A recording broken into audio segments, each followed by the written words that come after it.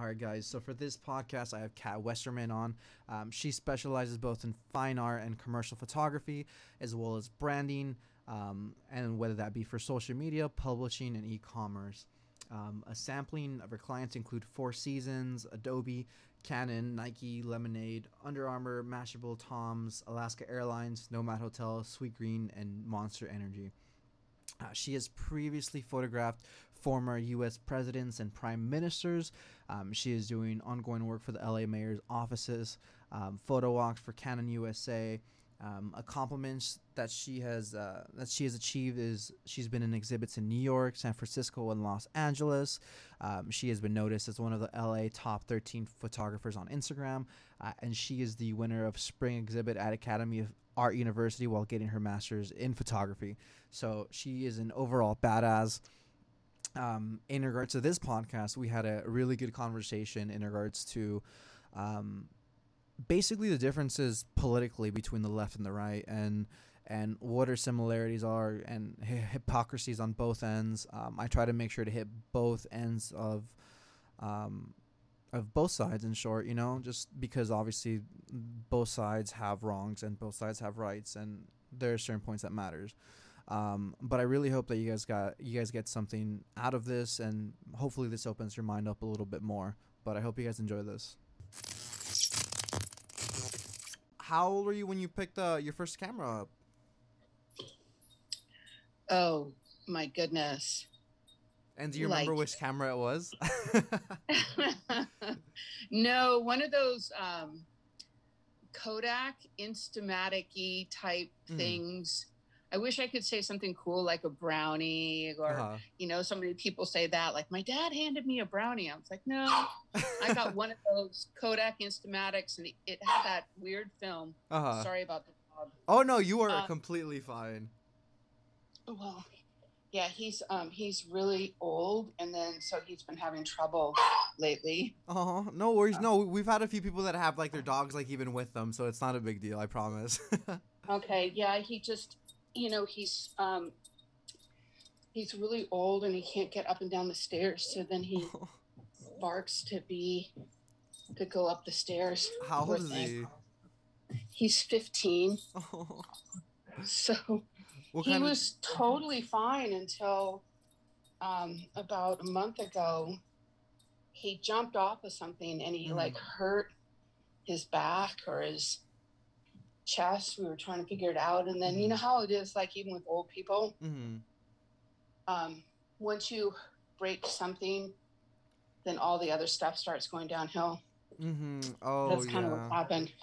I know I'm so young, but I'm 26. But I think like maybe almost a month ago I was you've seen those scooters in downtown LA, right? Like the birds. Yeah, birds. Yeah. I'm a dumbass. I pretty much just ate shit because I didn't know how to operate it properly, and like I fell, and I put like all the pressure on my right leg, and like it hit like directly on my knee, and I think I killed a nerve. But like I can't even walk properly anymore. Like even to this day, I'm like.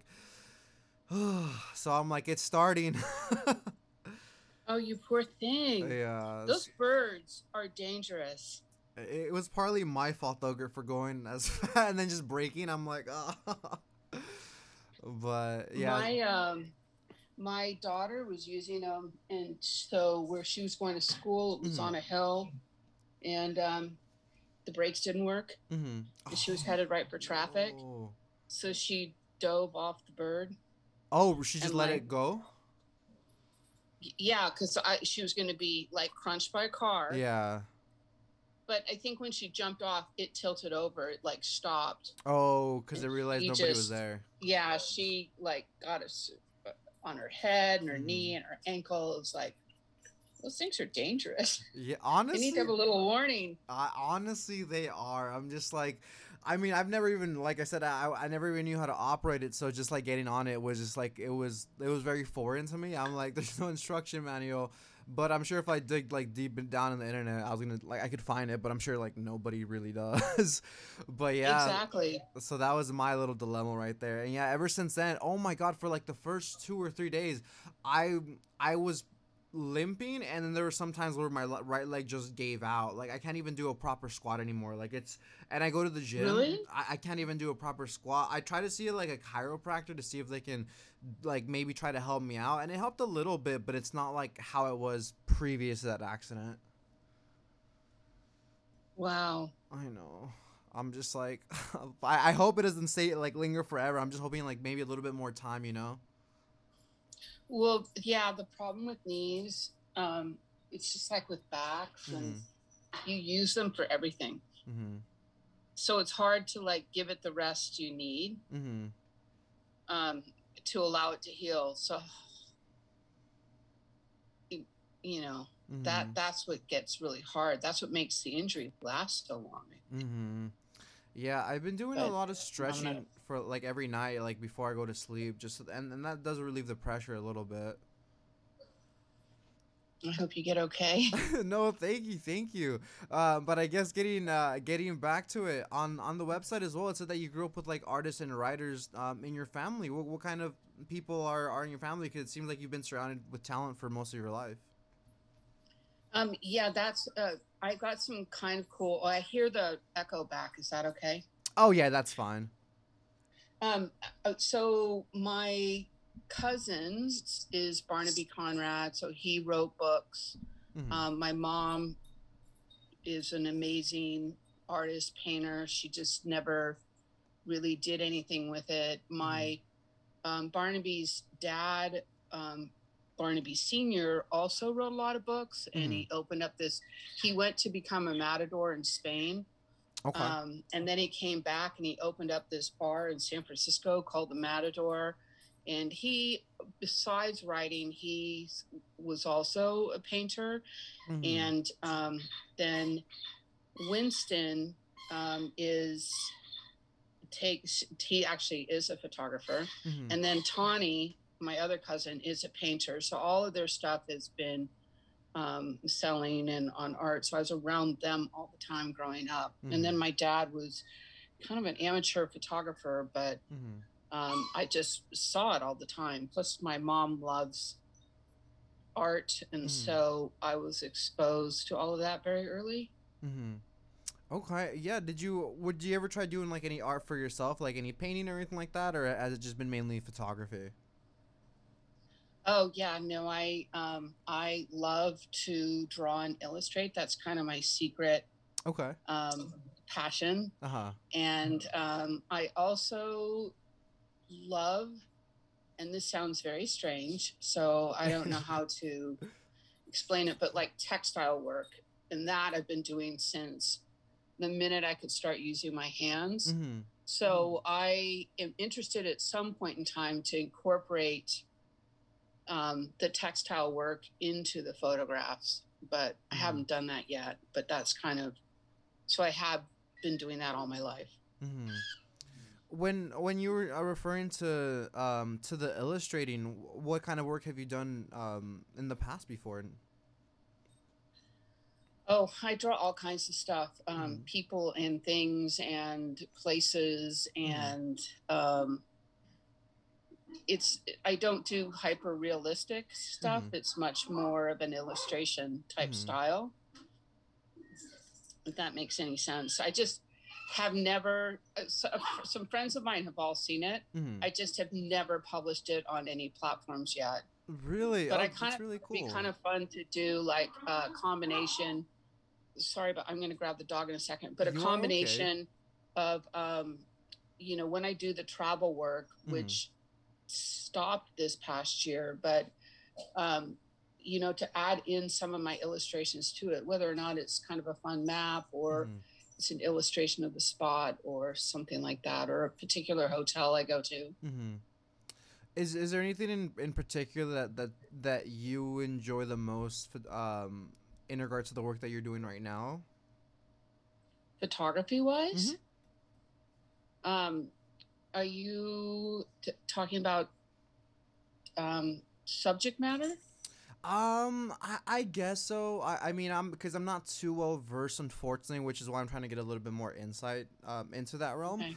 But I guess how I'm seeing it, or which you could probably understand. I guess maybe like weddings. Is it like the beach? Is it maybe people? I guess like those kind of categories. Oh, okay. So when people ask me what I photograph, I always say I photograph relationships. I've been Mm-hmm. thinking about relationships the entire time, which is a very different answer than what you'll hear from a lot of people. Mm-hmm. Probably, I might be the only one that says that because through relationships, it's people, it's landscapes, it's people in nature, nature with nature, landscapes in nature. Mm-hmm. So that's kind of all the I think about a lot of things about boundaries that exist Mm-hmm. in the world, whether they're real boundaries or a thought boundary, and why are they necessary, and what is good about them and what is bad about them. Okay. Yeah. No. So that you'll see that in all my work. So, but I do a lot of people, landscapes, travel, fashion is, I have a fashion sense that goes throughout all of my work. Mm-hmm. No, I've noticed that when I was looking through the projects that you had that were on your website, like the spaces between, night scene, conversation with walls, all Yeah. of those were like, I think my favorite one was, I think it was unseen. I believe that was pretty cool. What inspired you Uh, in regards to that one? because it's talking a lot about our voices. Mm-hmm. And so, why do we hide, Mm-hmm.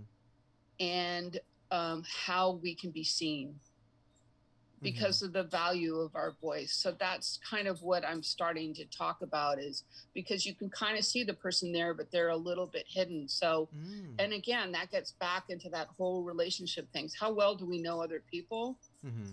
And then also, what is it that prevents our voices from being heard? And I think it's so important to have our voices heard.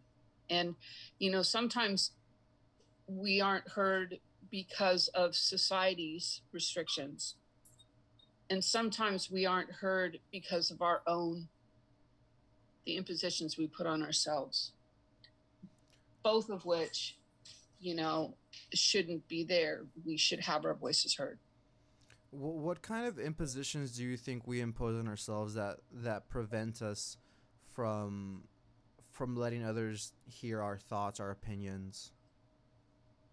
Fear, Fear. insecurity, Mm-hmm. um, um, our past, you know, who the people and the traumas in the past that have forced us, that we've learned to be quiet out of Mm-hmm. fear. So that's kind of what I'm talking about. Those Mm-hmm. impositions. Yeah, I think that's a really interesting project, and I think that resonates a lot with me what you're saying right now, because for the longest time I've had that personal issue of I've been like quiet. I've been like too bound up by like kind of like how you were saying, like society's norms, and only recently have I been trying to transcend out of that. And regardless, even at like the current state where I'm at, I still feel like there's more work to be done. But I think it's really hard to undo what society has taught us when you're trying to be your own person. I think it's doable, but I think it's just really tough. Is there any experiences that stood out to you when it came to breaking out of the norm on your end? Can you rephrase that question? Yeah. What's I guess what's an experience that you've had to free yourself to make sure that you've been heard? Um, because I tend to hide my voice. So that's Mhm. why and my voice comes out through my photography. Mhm. And so, um, but I am still a work in progress on that, which is why I think about it so much in my work. Mhm. I think that, our voices need to be heard on all sorts of levels. Um, God, I could get into a really heavy conversation here, but, um, look at all the stuff that's going on. And I just think our freedom of speech. Mhm. our freedom to be able to vote, our freedom to be able to walk home safely. Yeah. No, that's definitely been to be heard. That's definitely been impacted, especially recently with all the Asian crimes. With, I mean, even for example, last year with the BLM movement and everything like that. How do you think? How, I guess, from your lens as a photographer, how has the Trump era changed things to where we're at now in regards to hiding us? Is there anything that you've realized that stood out? With the with just Trump, us as humans, is there anything that stood out that we've had to refrain from being ourselves that you've noticed, or anything of that sort? I think that everybody has their own personal experience in coming through it. I just know that my experience going through it, in any time I was speaking up about the inconsistencies and the injustices that I saw occurring, the oppression of all kinds of things. I was always pretty much told to shut up and called names. There's all kinds of nicknames that they would call far left or anti-fascist or there's so many names. But I kept talking because I didn't really care. But whatever, you lose friends or whatever else. And the other thing that I did is there was here where I live, there was a Trumper. He came into town because someone was raising money for him at their house. And so I thought, what I can do as a photographer, instead of saying what my opinion is, I can go out and just take the pictures of what was occurring to be able to give voice to what's happening. Because I think we had such a hard time with distortion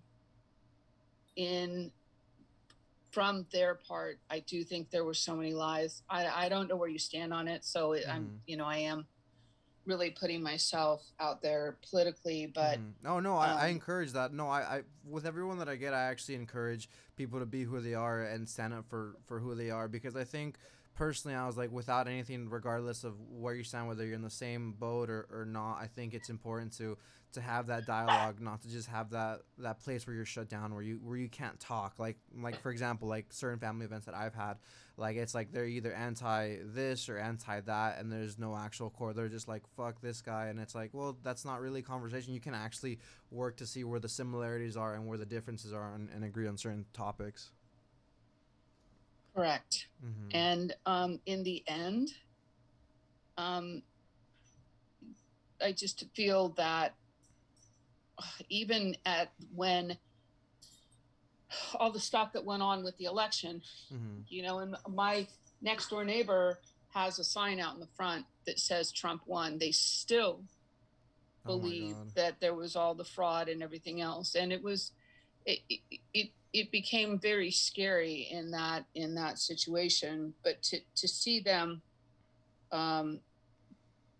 storm the Capitol, it just really went against the grain for me in so many ways. It was constant. Very hypocritical. I'd say extremely hypocritical, honestly. like more than I thought, because they were the whole I guess Blue Lives Matter, and like we would never break into anything. It's like, you guys just stormed the Capitol. What are you talking about? Oh, I know. And then they tried to blame it on the extreme liberals, and it's like, no, but it's just so much false information. What scared me about all of it was how devastating some of the things were to, even in voter suppression that's happening right now, the voter suppression rules and laws that they're trying to institute. Those are the facts, and yet how the people kind of on the other side, on the far right, are twisting it to make it seem like it's okay, but then other things aren't. And so that's what I always, there was a certain point during all of this that I was trying to understand that point of view, because I just can't comprehend that thought process, why it would be okay for them to say some of the things that they were.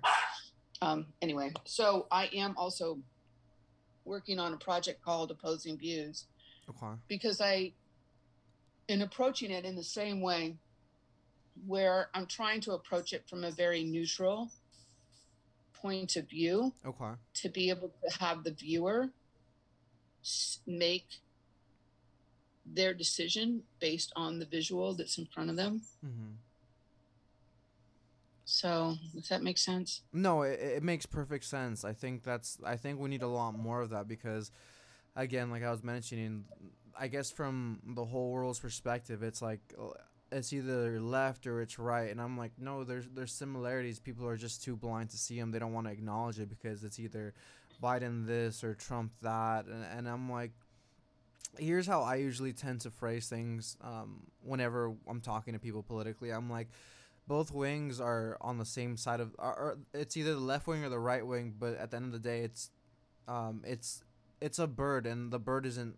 It's the wrong thing. Like they're both on the same side, if that makes sense, and they're not really in our best interests.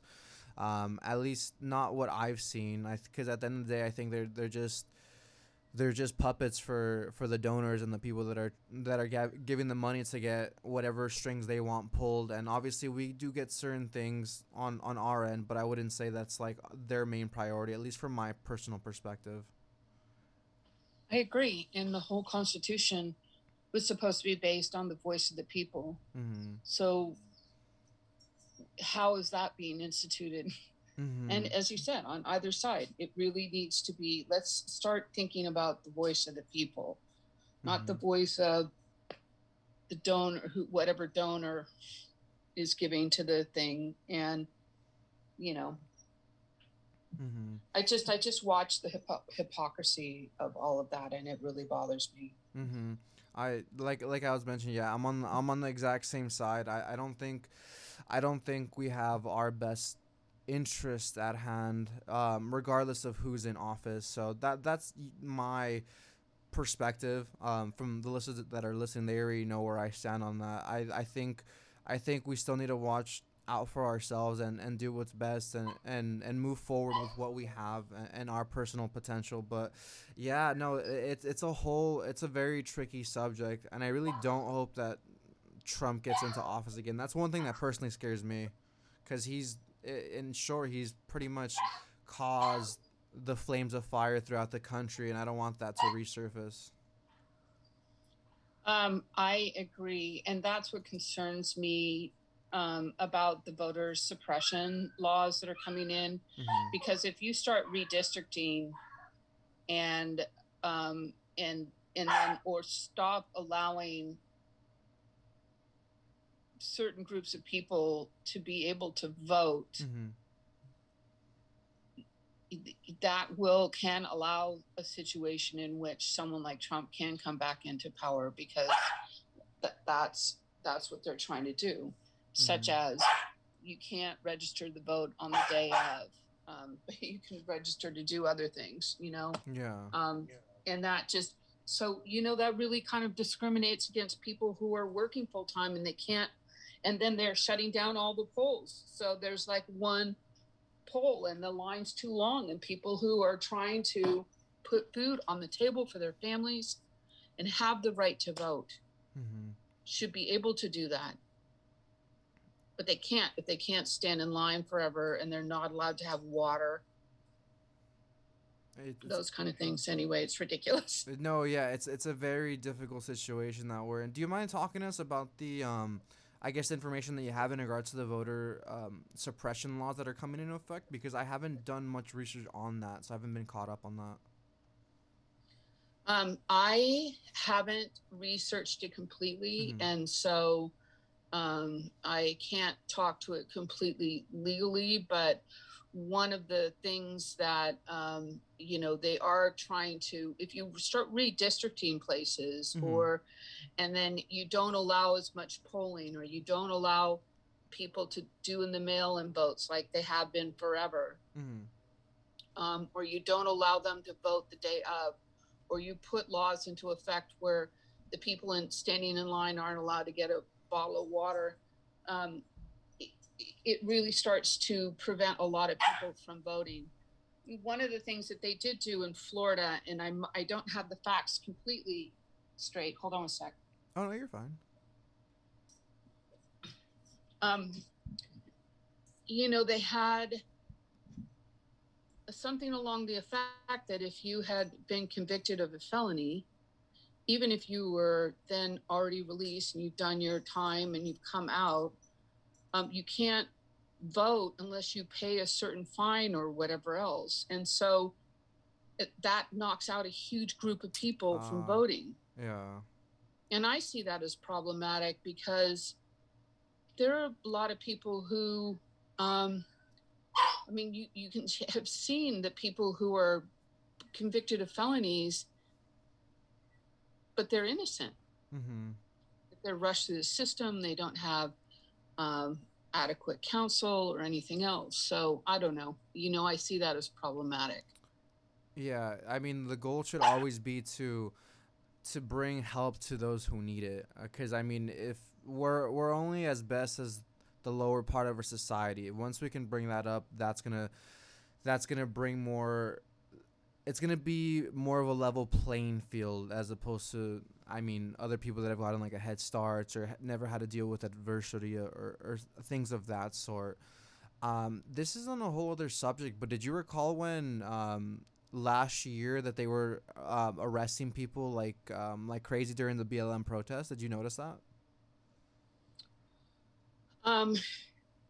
Yes. I feel like there was so many mixed messages in that, and it's the same when they kept talking about Antifa. And I was like, okay, isn't Antifa anti-fascist? Does that mean that he's asking us to be pro-fascist? We're not a fascist society. And yeah, a lot of people were arrested, and it was terrible. It was terrible. It was Portland. Yeah, especially there. And then San Francisco, downtown LA. I saw a lot of the videos. It was horrible. And the thing was too, I think they were being just marked up to felonies. So that way I think yeah, and then they were losing their rights to vote too, which was another thing kind of why I brought that topic up. They were just marking or stripping people's rights away. I thought that was insane.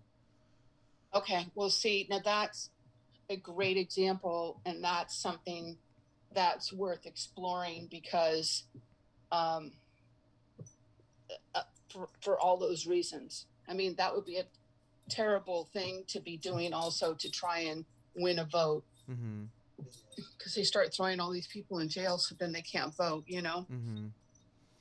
Yeah, and they were marking up their bells really, really high too, which was like another insane thing. Isn't it our right to protest when something's not it's not just, right? We can't just succumb to the system, especially if the system is messed up especially to the extent that it's at right now, because without a doubt it's corrupt. Without a doubt there's injustices, but people will always fight on another side to defend that. Kind of, for example, when George Floyd, they were saying something about fentanyl. They were saying that he died of his own accord, and I'm like, that's not really the thing. I'm like, you're saying one ignorant, stupid thing to overshadow every single other thing just to justify that the cop wasn't racist. And I'm like, most racists will never admit that they're racist. That's just a fact. And I'm like, if we don't know the number, then I mean, how can you really say what's what, you know? Because that's something that's gonna be within them themselves. Correct. I mean, I am glad that um, he was police officer was found guilty of, it was second degree murder, right? Second and third and manslaughter. I believe Did he have so. three? Yeah. So because it's the same, to try and put the blame on him. You can see the video. It just That was one of the first videos that I think had actually like genuinely made me cry. Like, it sounds odd, but like it did. It really hurt. It really hurt. Oh, it was devastating. It Mm. was devastating. I know. How? What were you working on any projects in regards to anything of like that sort, like in regards to like the BLM movement during that time frame, or is there anything that you maybe possibly did, um, to, I guess, put a voice on that, or anything in particular? So I'm trying to do it from what I want to do. I've been just very restricted to LA right now, but Mm-hmm. um, I'm sorry about the squeak. Oh, you're okay. The dog's playing with the toy, huh? Yeah, yeah.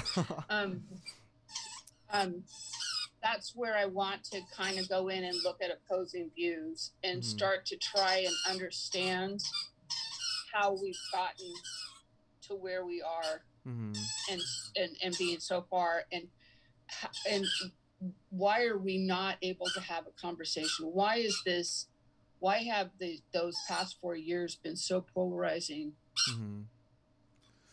Yeah, they have been extremely polarizing, and I do blame the media a little bit, or more than a little bit, but because that they at the end of the day, I realize that they're just gonna go for both left and right. They're gonna just show both sides of the extreme, and they'll never be upfront, whether that be for conspiracy reasons, whether that be for ad revenue and just getting people riled up brings them more money, whatever it might be. I don't think it's right.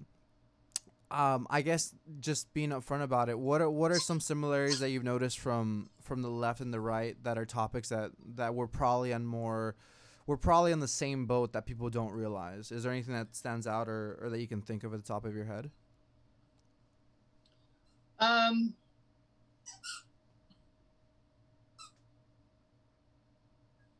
I think that's a very I would love to hear your input first, and then to kind of go off of that, because I kind of feel like there's stuff on the far right that is so far off. I really I just don't understand it, and so I don't know that there's a middle ground there. I feel like there's a lot of people sit in the middle. I'd say a lot of them do too. Yeah. So I have a hard time. I mean, I think a lot of people in the middle, it's equal opportunity, right? And providing a system that will allow people to have access to healthcare, basic needs, food. I mean, taking away food stamps to me was like beyond.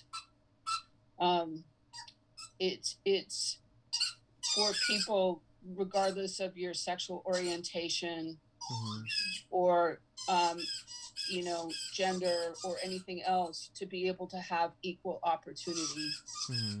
I see so much discrimination happening all the time, and it's not okay. And it's like how to give a voice to it. And the only tools that I have are my voice, and I can write about it, but also I can try and photograph to try and bring these things to the table. So, and I think, everybody would agree that people have the right to vote, but then we start to get onto this thing of, well, no, these people can't vote. Mm-hmm. or if you live here, you're not allowed to have a polling area. Yeah. And so then all of a sudden that starts to become an erosion of what everybody kind of basically agrees on, right? Mm-hmm. Yeah, I completely agree. I think in regards to healthcare, at the end of the day, we all want our family and everyone that we love to be taken care of, and whether the right realizes it or not, they they can agree that people deserve healthcare. It's not a matter of if you're fucked, you don't deserve it. I'm like, because then at that point you're just demeaning human values. I think it's just a fighting point that they stick by, because that's just one of their counter arguments, because they're always gonna say where's the money coming from, or something along the lines. I'm like, the media and the government are just making us point fingers at each other, both at the left and the right, when in reality I think we should be pointing fingers at them. I think that's where a major commonality stands, and that reflects on a lot of topics. Like, I guess going back to the budget, people are saying, where are we gonna get the money from? I'm like, on a weekly basis, the government puts about I think about 50 billion into the stock market just to keep it artificially inflated. I'm like, because if not, the bubble would pop. But that's about on a weekly basis.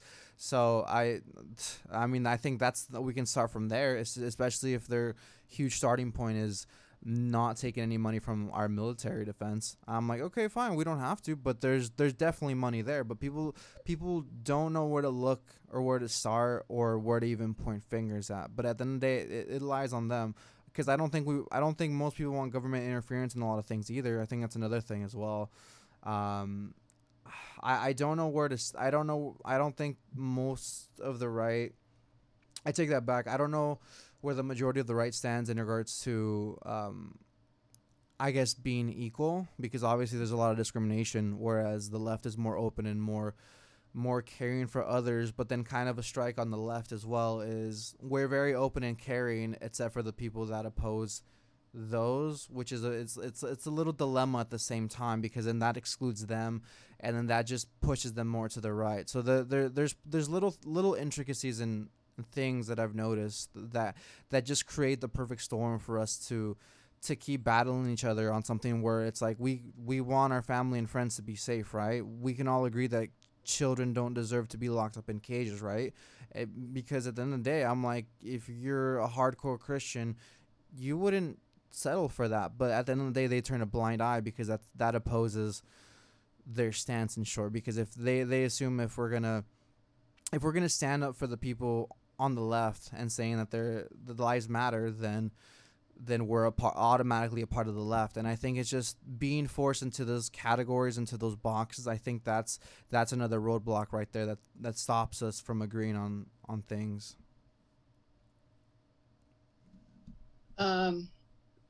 Absolutely correct. I think that it's difficult because oftentimes when you make a rule or a law, there's going to be some people that it's not going to be so great for, but that's where you start to make exemptions, and maybe that's how you take care of it. But as you said, even amongst the left,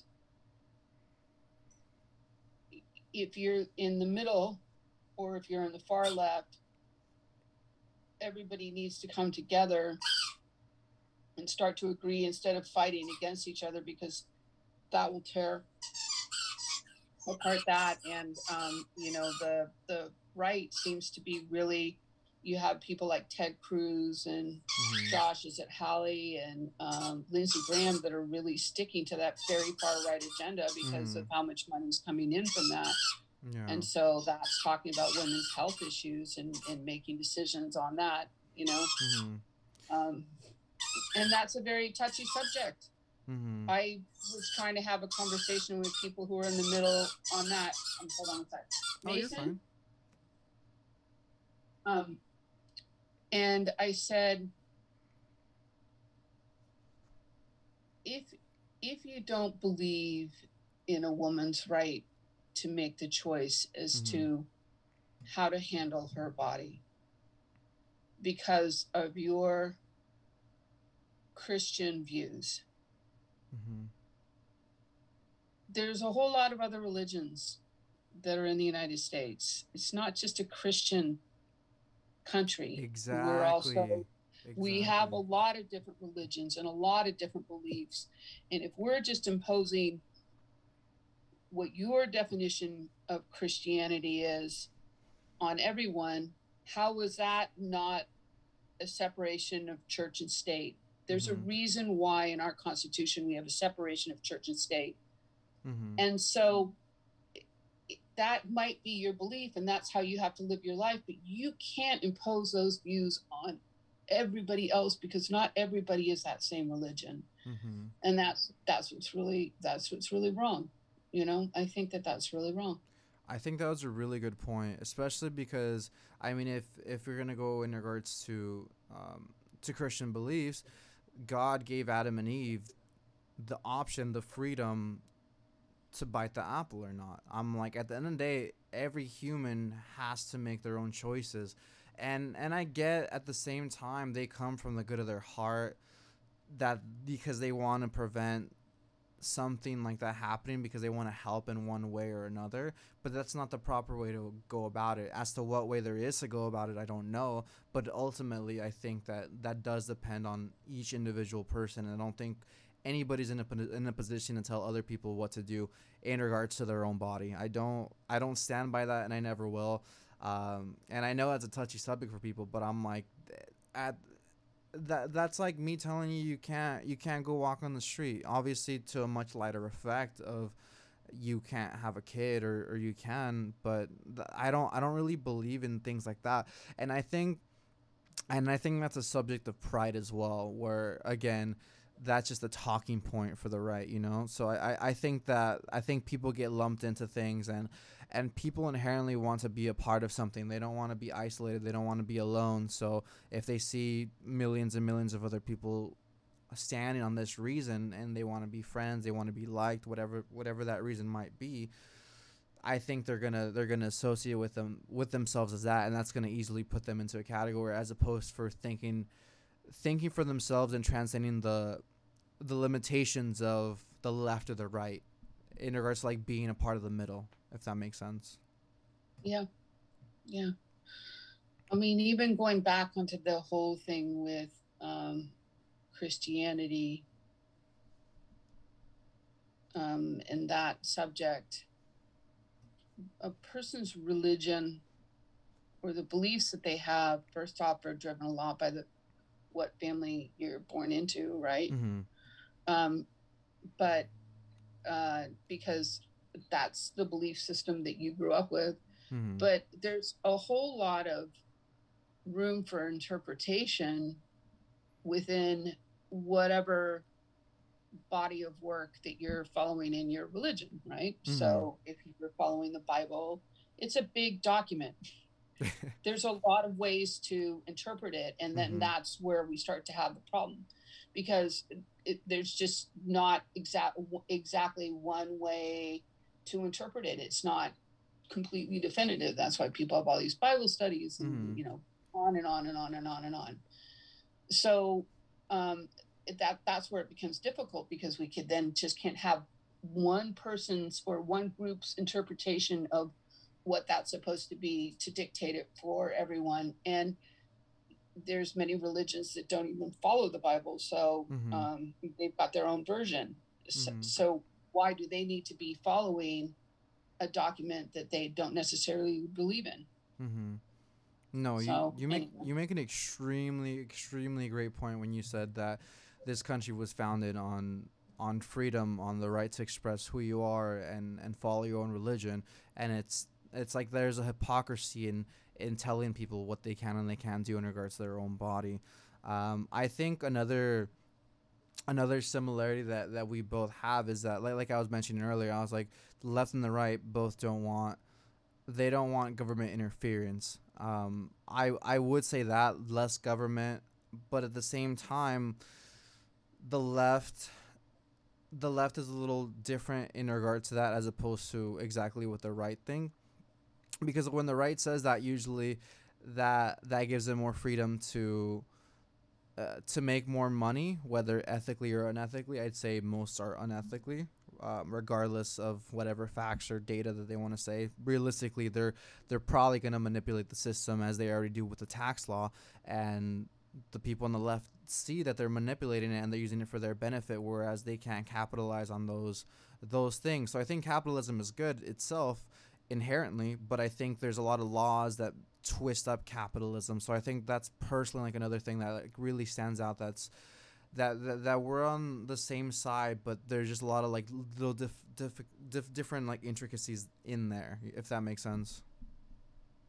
Absolutely. I mean, I think that's I think, and as you were saying, and again, it's my opinion because I do need to find the facts on everything, and it's from what I hear on. But the far left is can tend towards extreme socialism. Mm-hmm. So, how do we balance all of that? It's really coming back to that part in the middle because.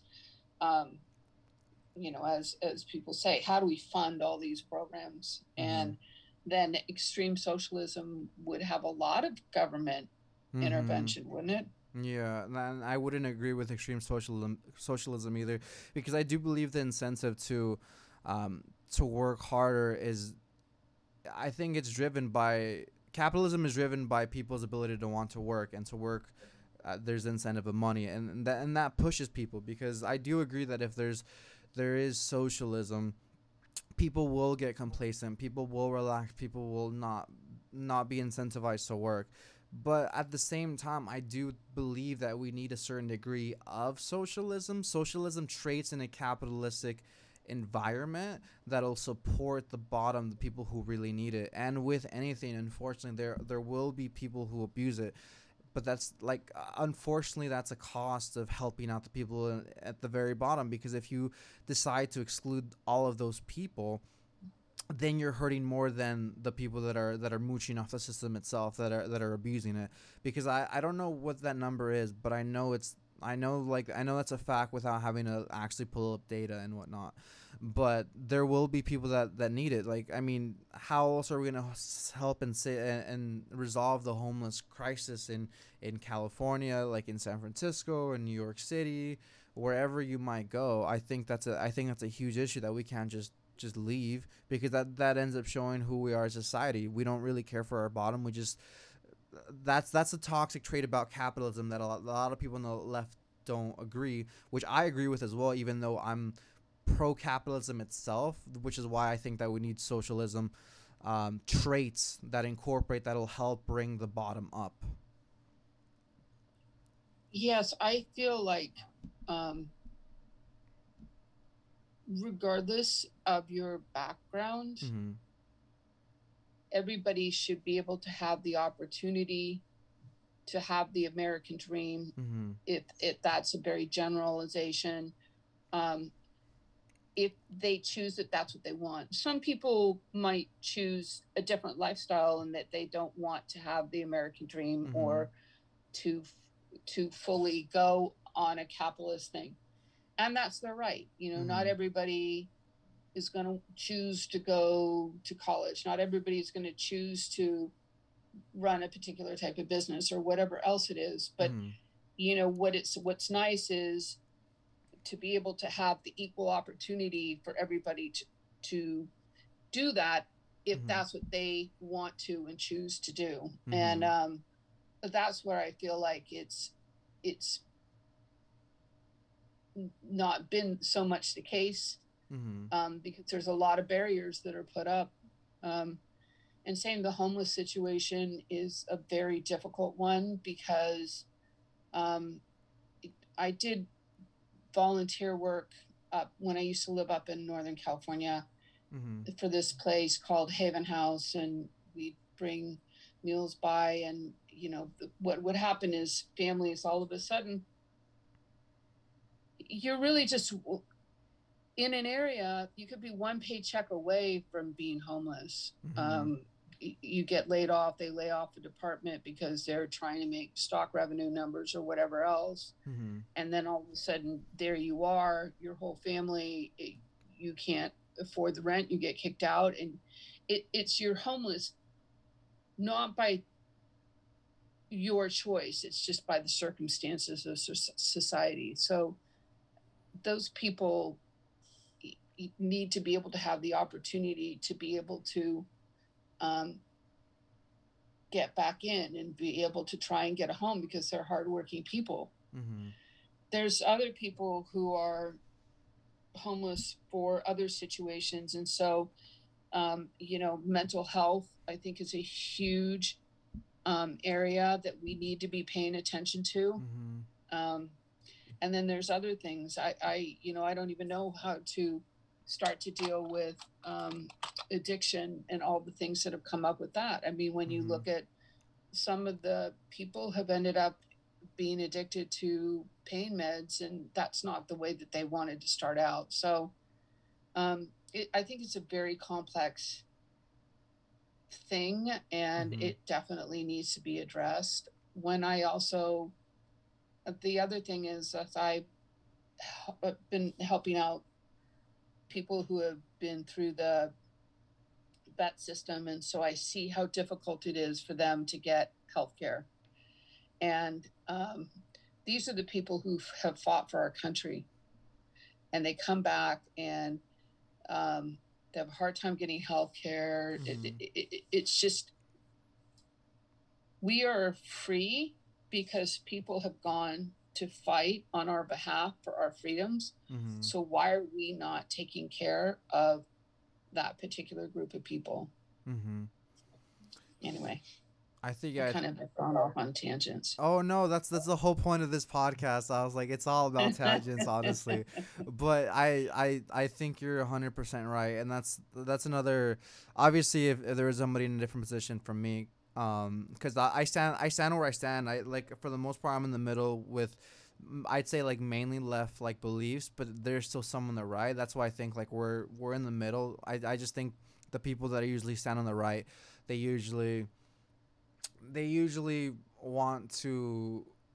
lot of them are, how do I say it, because I don't want to also push people away that are listening either. I don't want to just, like, because I want to actually have that dialogue without dismissing them. But I think they have the dream of becoming who they potentially can be, regardless if they get there or not. So they want the benefits of the rich, even if they're not at this current time, because they have dreams, they have goals, they want to take advantage of the capitalism, which I think is inherently a good thing, because that pushes innovation for the country. That'll give us the ability to get new things, because without innovation we wouldn't have the iPhone, we wouldn't be talking right now. Like, it's all these crazy things that drive us, that lead to these crazy inventions, and that's opportunity for the future as well. But I don't know. I think, but I also think that a lot of them are consumed by greed as well. I think that's a dark road. That's on the dark side of that front, if that makes sense. Yeah, I mean, they've made their money and they don't want to lose it, and I understand that, but at the same time, other people, if that's the road that they want to go down, they need to be able to have the ability to have access to the American dream. The ability to go to college, if that's what you want to do, to get an education in whatever it is. And, or the ability to open up a business. And small businesses to me are very important, because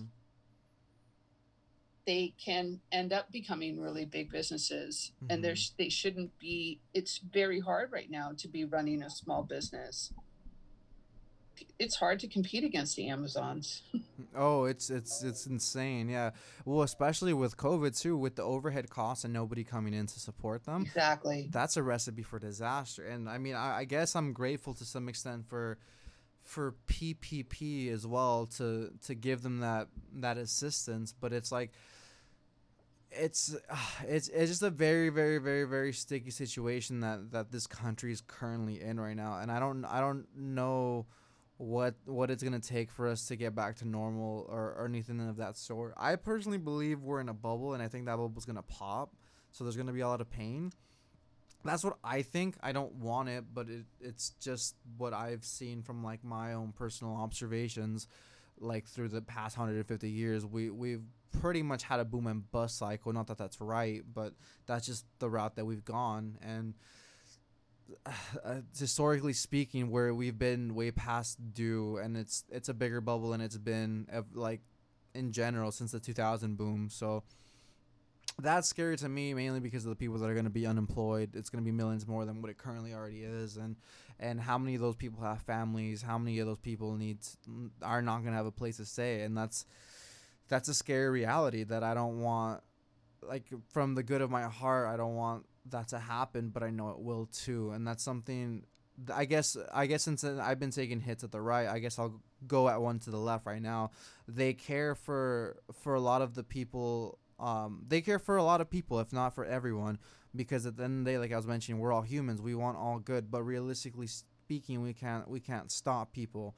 We can't stop people from like, let's say, like COVID. That, like, I get that people, like, you can wear a mask, like, don't not do that. I'm not saying that, but I guess like from stopping like the businesses from money and everything, that was all a very preventative measure to help keep the hospitals at bay, so that way it wouldn't just implode on the doctors and the people in that field. But at the same time, that's like saying you're stopping people from driving because people can get in a DUI, or people will fall asleep at the wheel and kill people. I'm like, you can't just stop life either. So that's where that dilemma is, because they're doing this from the good of the heart because they care. But that's where the right has a point. I'm like, you can't just stop it either, because then all these businesses could potentially fail, as we've pretty much already seen what's happened. So many businesses have already gone under, and then there's a bunch of them that are barely afloat because thankfully PPP. But then going back to the right as well, PPP as well is inherently almost a socialistic trait, but they don't want to see that either. So that's like, see where the little dilemmas are. Oh, absolutely, absolutely. But I think that I did not like when I saw Mitch McConnell and that group force through a Supreme Court justice. They got that done really fast. Oh, yeah.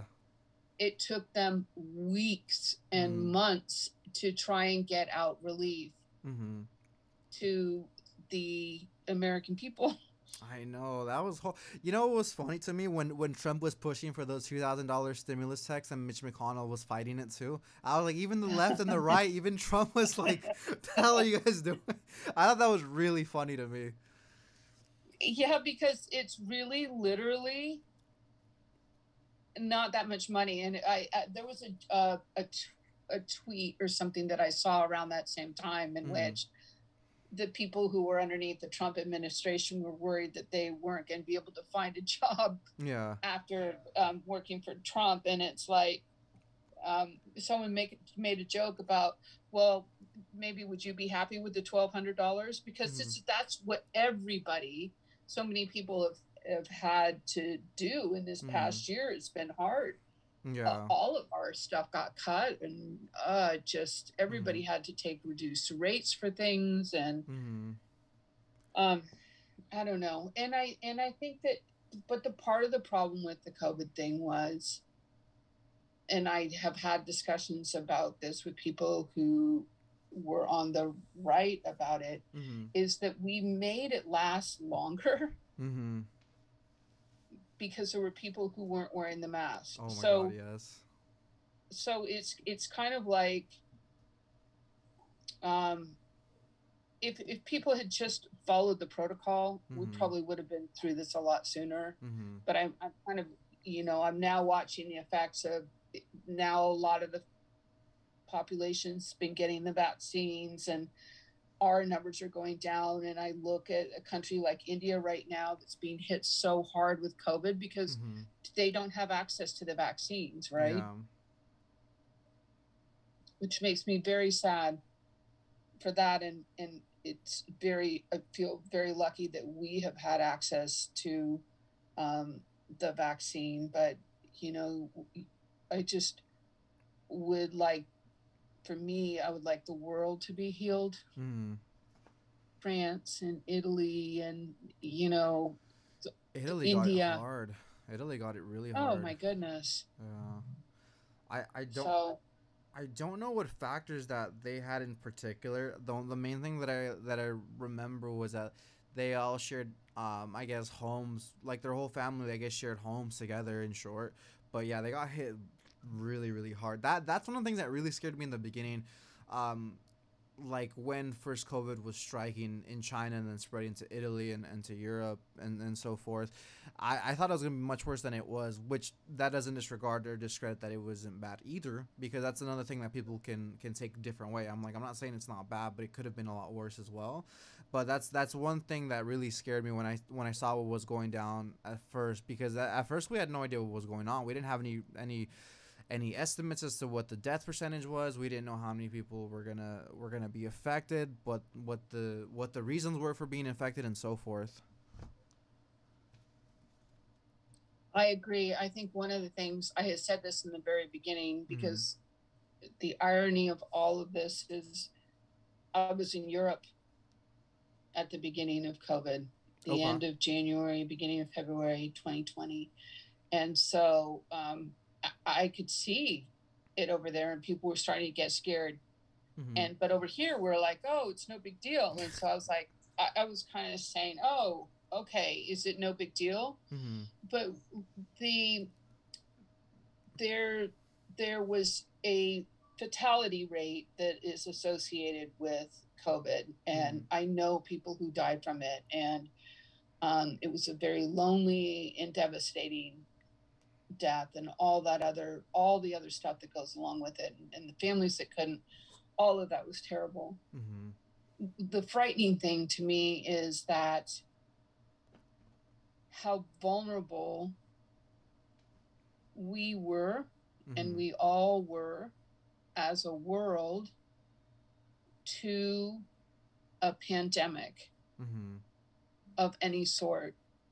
So what if this had been in something that where the fatality rate was at 98%, something like we were so unprepared with protective devices, on measures we should do as a society. We all kind of ran around like chickens with our heads cut off, kind of thing, and we should take from all of this lessons for the future, as to, so we don't do what we did this last time.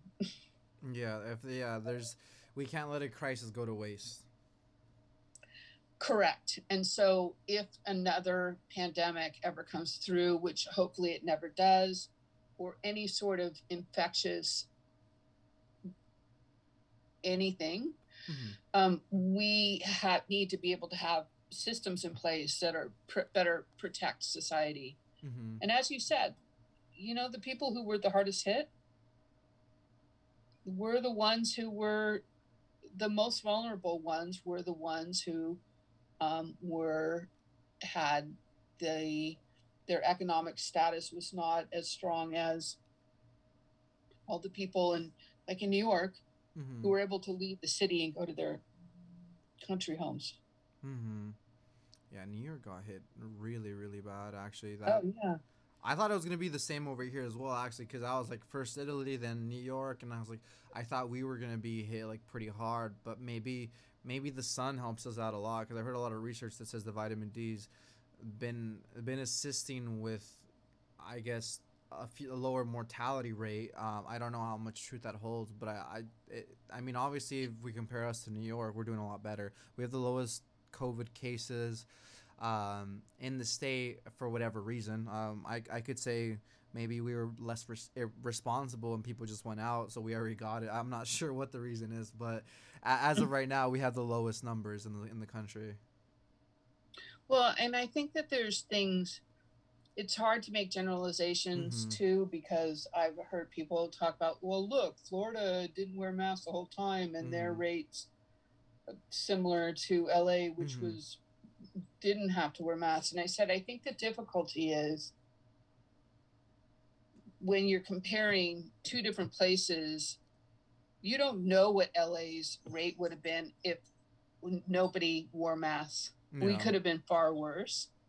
Secondly, when we're comparing two different places that have completely different geographical makeups Mm-hmm. in terms of, as you said, we've got the beach here. Well, they Mm-hmm. have the beach too, but we're more spread out. Mm-hmm. Than New York City is much more on top of each other. Although, Mm-hmm. if you look at downtown LA, it'd be interesting to look at that as opposed to in other places more spread out. But it's you need to start to take into consideration a lot of factors, and I don't know. Mm-hmm. And we also had all the stuff with the fires, so that kept us inside too. Oh yeah. There's a whole bunch of stuff. Mm-hmm. Yeah, no, I think you're right. And then like kind of like how I was saying about like I guess being irresponsible. I was like, for all we know too, I guess we can look at what was the death rate at the very beginning for Florida when they weren't wearing masks compared to us on a percentage basis. I think that's another way we can look at it, because obviously if it's not as high, unfortunately, like maybe they already got it before and people already got taken out. As kind of dark as that sounds, if that Right. makes sense. Like so, like you were saying, there's so many things, and that's the thing that it's like I find really hard about like trusting like statistics and numbers. And I'm like, there's so many ways you can manipulate them, and I think that's another thing I that agree. yeah, and I think that's another thing that's a strong thing that pits the people on the left and on the right. And I'm like, everything's manipulated to make it beneficial for whatever side of argument that you're looking at. I'm like, you have to look at the factors that are based off of those numbers, those statistics. Absolutely. So, um, and that's a great example, because I had several people who were on the far right would say to me, but you have to look at the facts. And I go, here are the facts. The Mm-hmm. facts are these very basic things, but what's happening is how people are interpreting the facts. Mm-hmm. And that's where we're starting to get into trouble, because these people are interpreting this way, these Mm-hmm. people are doing it the other way, and sometimes it's the logic and the reasoning that goes along with the process that's a little bit off. Mm-hmm. I had someone say to me the other day, um, "Look, Mm-hmm. there nobody's gotten the flu this past year, Mm-hmm. and so COVID is a flu, which means COVID is a hoax." I said, "That whole thing is, you know, there's an incorrect logical thing on there. Mm-hmm. It would be just like saying an orange is orange and a peach is orange, therefore an orange is a peach. You can't necessarily make that Yes.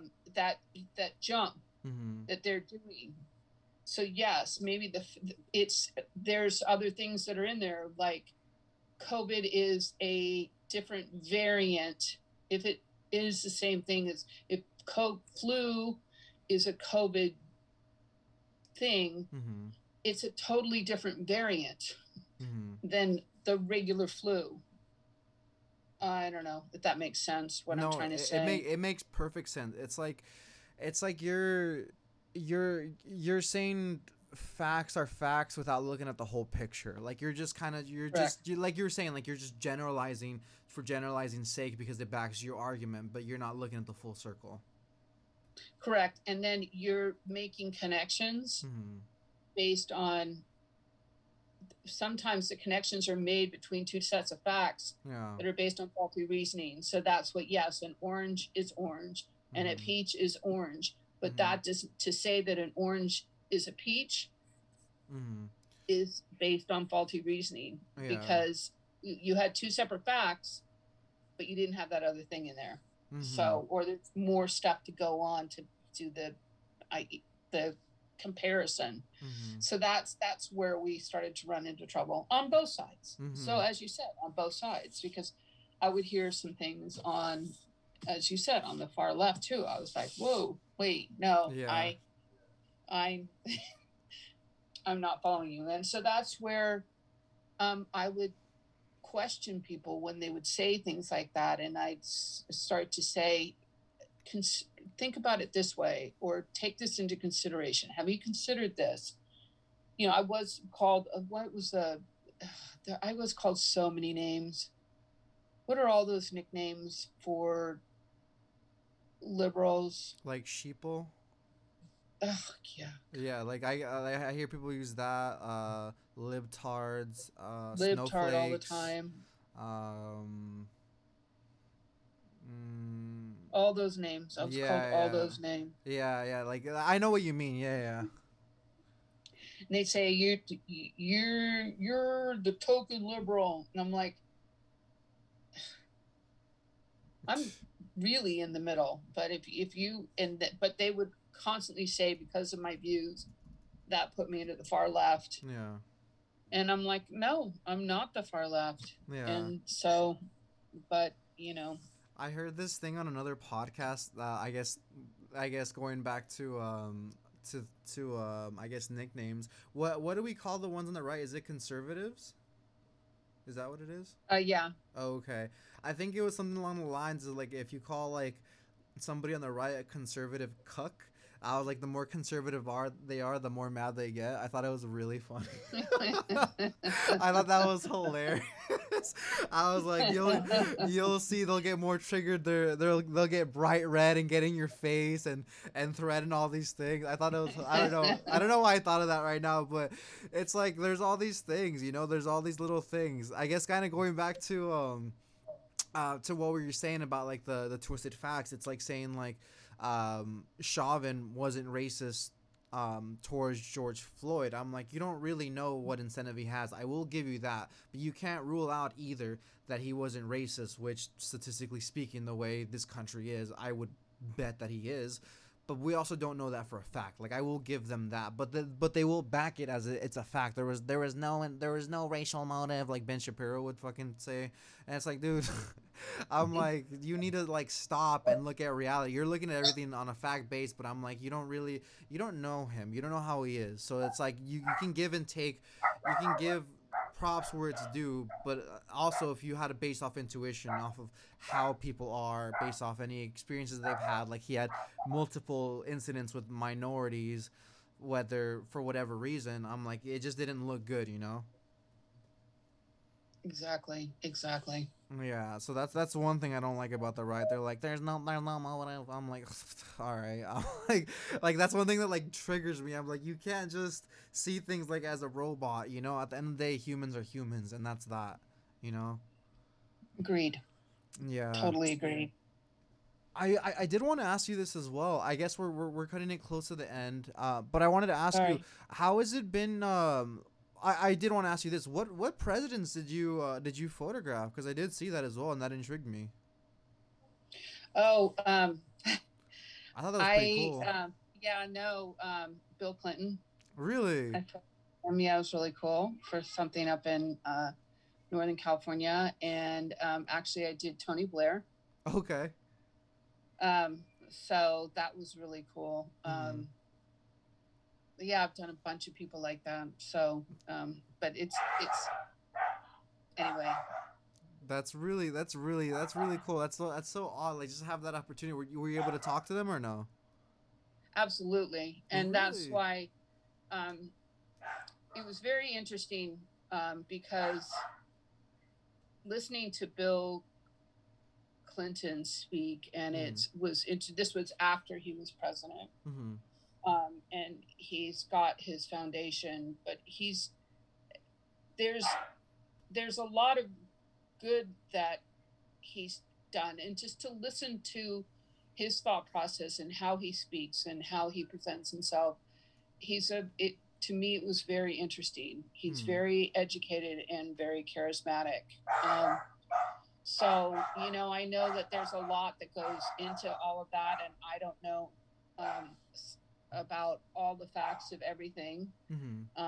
But from the person that I met, I was very I thought he had a lot to say, and some of the stuff that he has been able to do through his foundation to help people in other countries has been amazing. And it's amazing to be able to see that he can do it. How much can get done when he's not constrained by being part of a government, if that makes sense. Was in more of a business sense.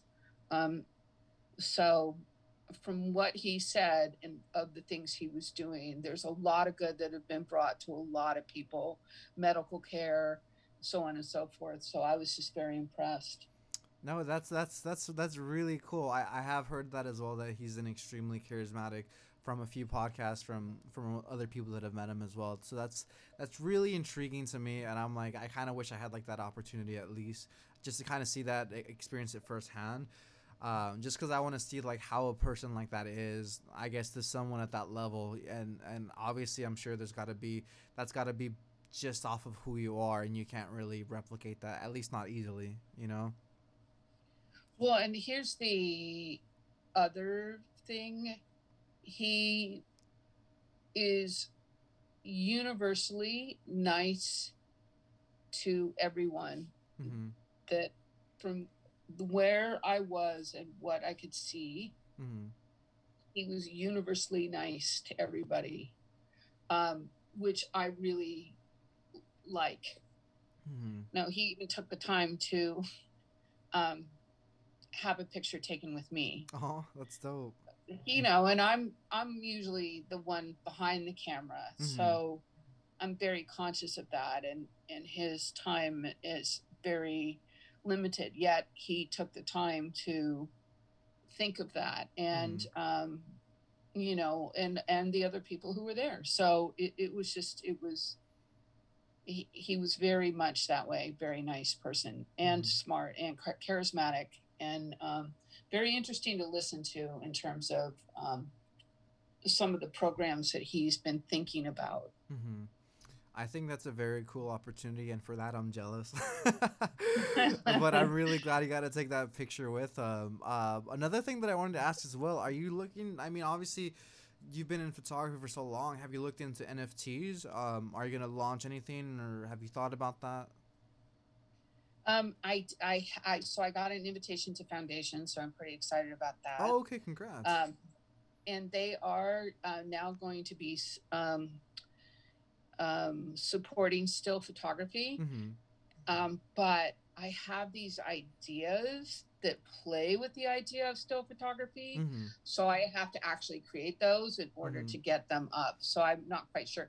I had wanted to get the launch up last week, but I shot all last week, and I've got shoots this week. So I can't get the time for those projects yet, probably until the beginning of May, and I've got to put them together, but I'm super excited. So I was wondering, maybe I just launch something that gives an introduction to the work that's coming.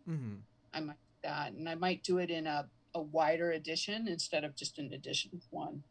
I think that would be super cool. I think you'd fit that space perfectly, and I think there'd be plenty of opportunity for new heights, new goals, new achievements. So especially for some of the pieces that I've seen, I don't know if you've seen them, but I've seen some that have gone for like, I think like 50 or 60 million. I'm like, I don't understand. Oh yeah, well I'm like, what? Do not think that I'm going to be Beeple with the 69 million. Yeah. I thought that was funny. And, yeah, it is. And I think that there's a lot to the space that we have to, that it's there's just so much to figure out. I don't know. We'll see. I mean, because there's a lot on there that aren't getting any bids at all. So I was like, well, marketing is part of it too, I think. What was that? Marketing. Oh, okay, got you. Well, either way, you have the credibility, you have the skills, so I think you would knock it out of the park. I don't think you would have no Oh, you're bids. so sweet. I don't believe you would have no bids. I think you would have bids for sure. And I was like, at the minimum, I'm like a few thousand to like 5 figures and probably 6 figures. I'm like with anything, it's just like it's just a journey, and I think you can. I think you can get there. I'm like, you're really talented, and that was another thing that stood out when I reached out to you. So, I really appreciate your time, Kat. Where can people find you? Um, on Instagram and stuff. You mean what Yes, channels? and the website as well, and I'll make sure that include that in the bio as well. Okay, thank you. You're so sweet. So Kat Westerman is my Instagram handle. On Twitter, it's Westside Cat. I am on LinkedIn also, Catherine Westerman, I think. And then Facebook, Kat Westerman Photography, Clubhouse, Kat Westerman. I think that's a good one and then my website is catwesterman.com. And that's a really cool website, so you guys should check it out. Oh, you're so sweet. Thank you. I'm like in the process of switching it up a little bit, actually. Oh, really? No, I thought it was really, really nice. Like, it stood out when I first got on there. I'm like, if I'm getting bigger in the future, I'm like, I don't want it to look something similar to that, because I'm like, that's really it stuck out to me. I'm like, it was really artsy and minimalistic, so that's like my kind of style personally. Either way. Oh, thank you so much. You're so sweet. I've had, the thing on Clubhouse too is a lot of people give you their input, and so I've been going back and forth over the category of travel, for example, and I've been told I shouldn't call it travel anymore. I need to call it something different because travel is too general. I'm like, okay. What would you call it? Oh, I'm not really, I guess, too into that world, but what have they suggested other than travel? Exploration. They haven't. They just said travel's too general. I'm like, okay, so but I could maybe call it places or spaces. So I'm still wrestling through that. What do you like? I was like, as an outsider, I think travel is perfect. I think they're just too close to the sun, so they're like extra like detail oriented, if that makes sense. That's what I think. But I think that's perfect. I almost fell right now. Are you okay? Yeah, I was like, thank God it wasn't like I actually did it. That would have been a funny end to the podcast. But I'm naturally clumsy, so it would make sense. Everyone on here knows that by now. Awesome. Well, I say leave it as travel. I think personally, I like it. I think it's good. It's self-explanatory. I'm like, you don't need to get all fancy with it. I'm like, the website already speaks for itself. Yes, and so maybe I just need to do categories because under travel, you've got tourism work when you work with tourism boards, or I do work with hotels. So, I've kind of have it all lumped in as one. I don't know. Anyway, so maybe what I just do is have travel and just have tourism work and hotel work and have the individual hotels kind of all out, and then airline. I think that's where the airlines fly you to these places. What was that? The airlines fly you to these places. Oh, really? Yeah. That's so cool. I saw that you went to British Columbia, actually, huh? Oh, yes. Okay, one of my favorite places in the world that was amazing, and that was for British Columbia Tourism. And so we ended up going up to Whistler and then down to Vancouver and then over to the island of Victoria. And it was just an incredible place that is. Yeah.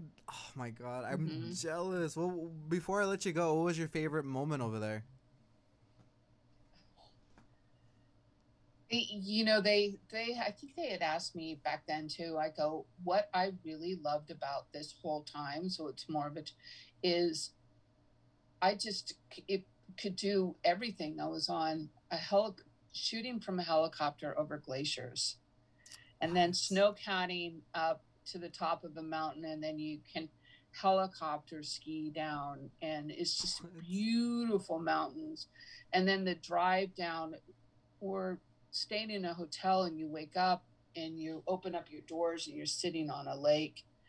And we got to kayak in Vancouver.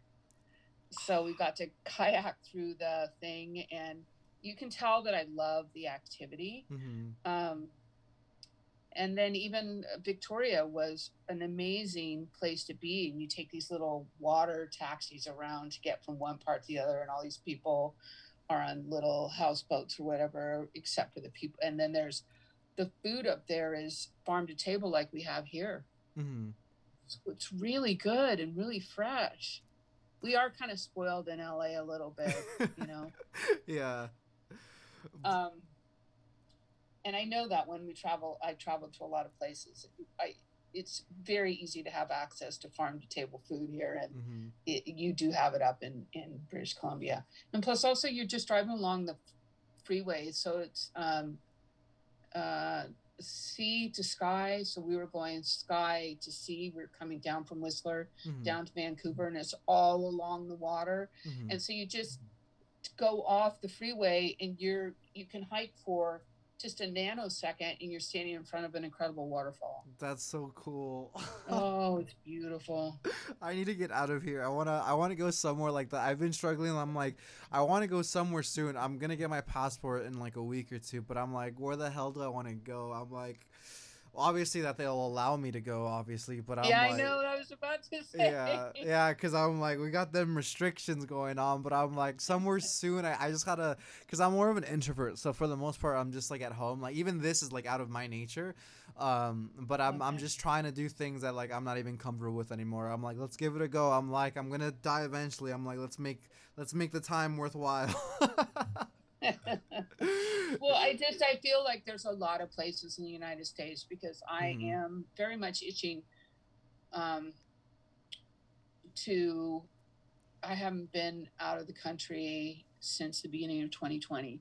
Oh, wow. And I'm very much itching to go somewhere. But, you know, there's a lot of places to go here too. And so with everybody getting vaccinated, hopefully it's going to open up a little bit. And I think so. I think most places are looking like they're good to go. I think the Staples Center and a bunch of other places have announced like by June like they're gonna have like concerts ongoing again. Which I don't know how that's gonna work, but we'll see how that goes. But what's a place that you want to go visit? I guess when everything opens up. Well, of course, now that we brought up British Columbia, if we're allowed into Canada, 100%, I'd love to go there. And I actually, on my list, I am going to New York at the end of May.